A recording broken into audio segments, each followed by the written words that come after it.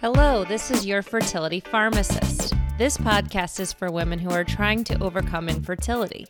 If you keep a pulse on late-breaking fertility research, it could positively alter the course of your fertility journey, like it has for me. Hi, I'm Elise, your fertility pharmacist. Happy 2023. This year, I'll be recording less frequently due to a need to shift priorities. Having said that, I wanted to be sure to record this specific episode as it helps to answer questions about dosing an important fertility drug and natural hormone called human chorionic gonadotropin, which for short is called HCG. The article inspiring this episode was published in the second half of 2022 in Reproductive Biomedicine Online, aka RBMO. The title of the article decently explains what it's about, and the title is, Does the HCG trigger dose used for IVF impact luteal progesterone concentrations? A randomized controlled trial. I picked this study because the number one search for podcast episode of Your Fertility Pharmacist came from June 2020, which involved women using HCG in frozen embryo transfers. In today's study that involves fresh embryo transfers, HCG was used during IVF to trigger the final maturation of eggs, which are medically called oocytes, before the big day of egg retrieval. The HCG that is given as a trigger shot remains active in a woman's system for several days afterwards. During this time, the HCG provides a bit of support in producing progesterone, which is a hormone that is critically important for embryo transfer. By the time that HCG leaves her system, however, a woman doing IVF will have hormone imbalances that challenge her body's ability to produce enough progesterone on its own, and that progesterone is crucial during the period when the embryo needs to implant. To ensure she has enough progesterone for a successful embryo implantation, a woman will typically start taking progesterone a few days before embryo transfer. Given that women do take progesterone to help with fresh embryo transfer, and keeping in mind that the HCG trigger shot also helps to spur on internal progesterone production, today's study sought to tease out the impact of 3 different HCG trigger doses on internal progesterone production.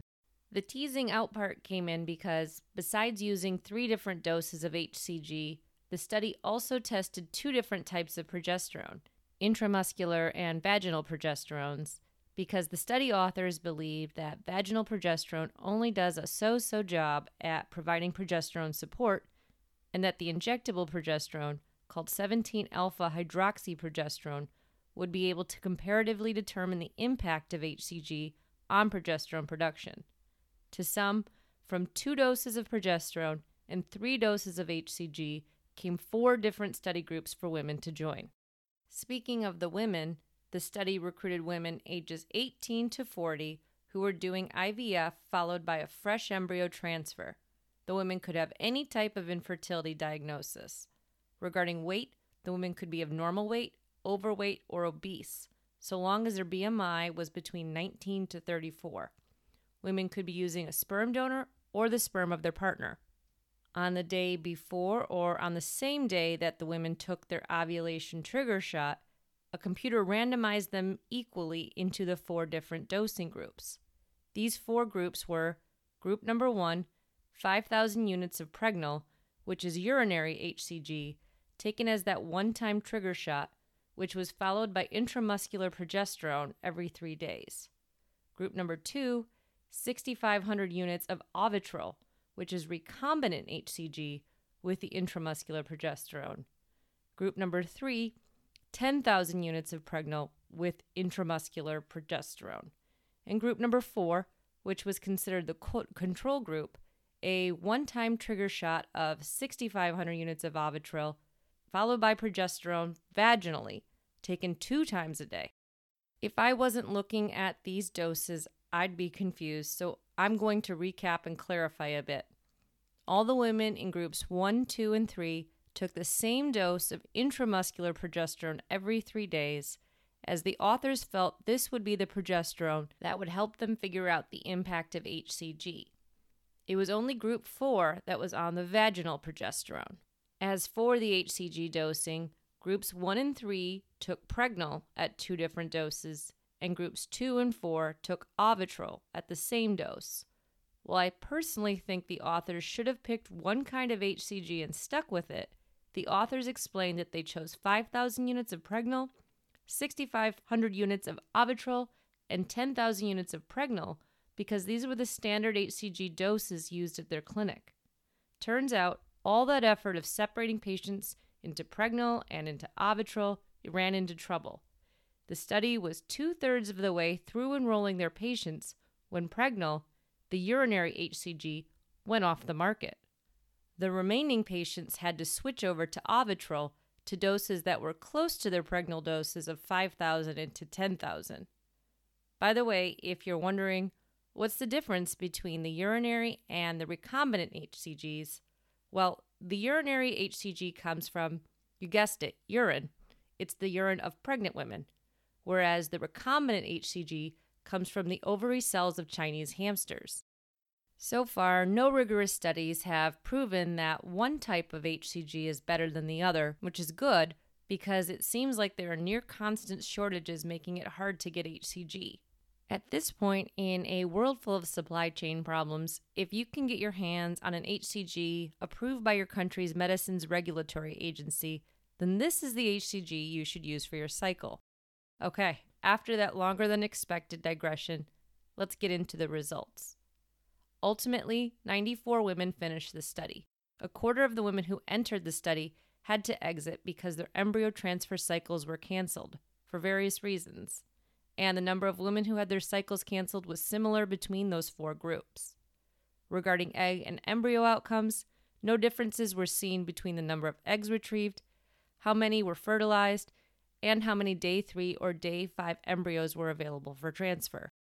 Regarding progesterone levels, the authors spliced and diced those progesterone levels so many different ways. Given it might be tough for you to follow what happened in each of the four groups, I'm going to speak to the highest level of the results. If you'll recall from what I said a few minutes ago, having enough progesterone around during embryo implantation is critical.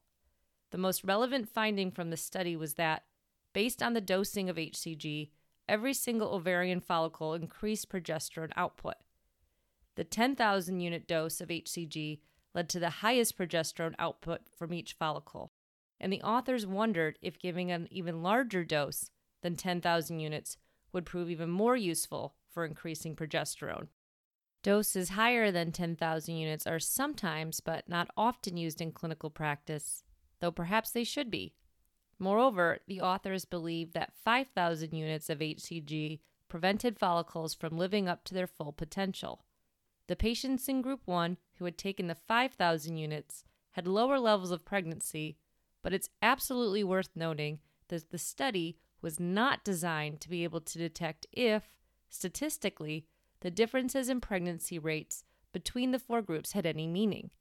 Thus, the strongest statement the authors could make about the 5,000 unit dose was that it was okay to use if a woman was planning to freeze eggs or embryos, but that dose was not enough to use in women who plan to do a fresh embryo transfer. The authors ended their paper with the suggestion to individualize the HCG trigger dose to best optimize the progesterone levels for the critical implantation period. And that is the gist of this 13-page research paper. Taking a bigger picture reflection on the research, overall it was decent. The authors wrote about the obvious strengths in their study. It was a randomized controlled trial. They clearly defined who could and could not enter their trial.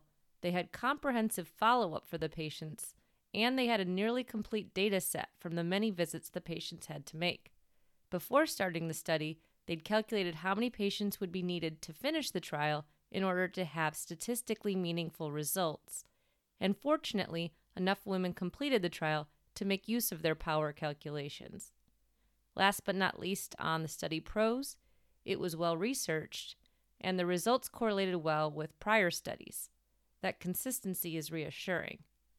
Speaking on the limitations, the study would have lowered the risk for bias if everyone involved in the study had been blinded as to who was taking which drugs and which doses, though this would have prevented huge logistical challenges. Also, not really the study's fault, but the study was certainly impacted by the need to switch patients from UHCG to RHCG 2/3 of the way through the study, and there weren't enough patients in the full study to suss out differences in groups 1 and 3 based on who took the U versus the RHCG.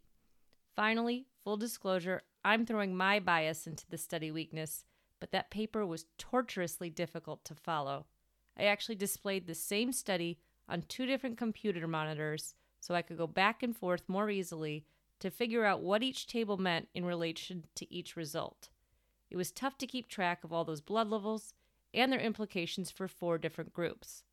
To me, the authors underexplained some things, like why they chose the injectable progesterone, and they overexplained a lot of their results. To conclude, the study found that different trigger doses of HCG impacted progesterone levels in women doing fresh embryo transfer, but more research is needed because the study was not powered to assess pregnancy results.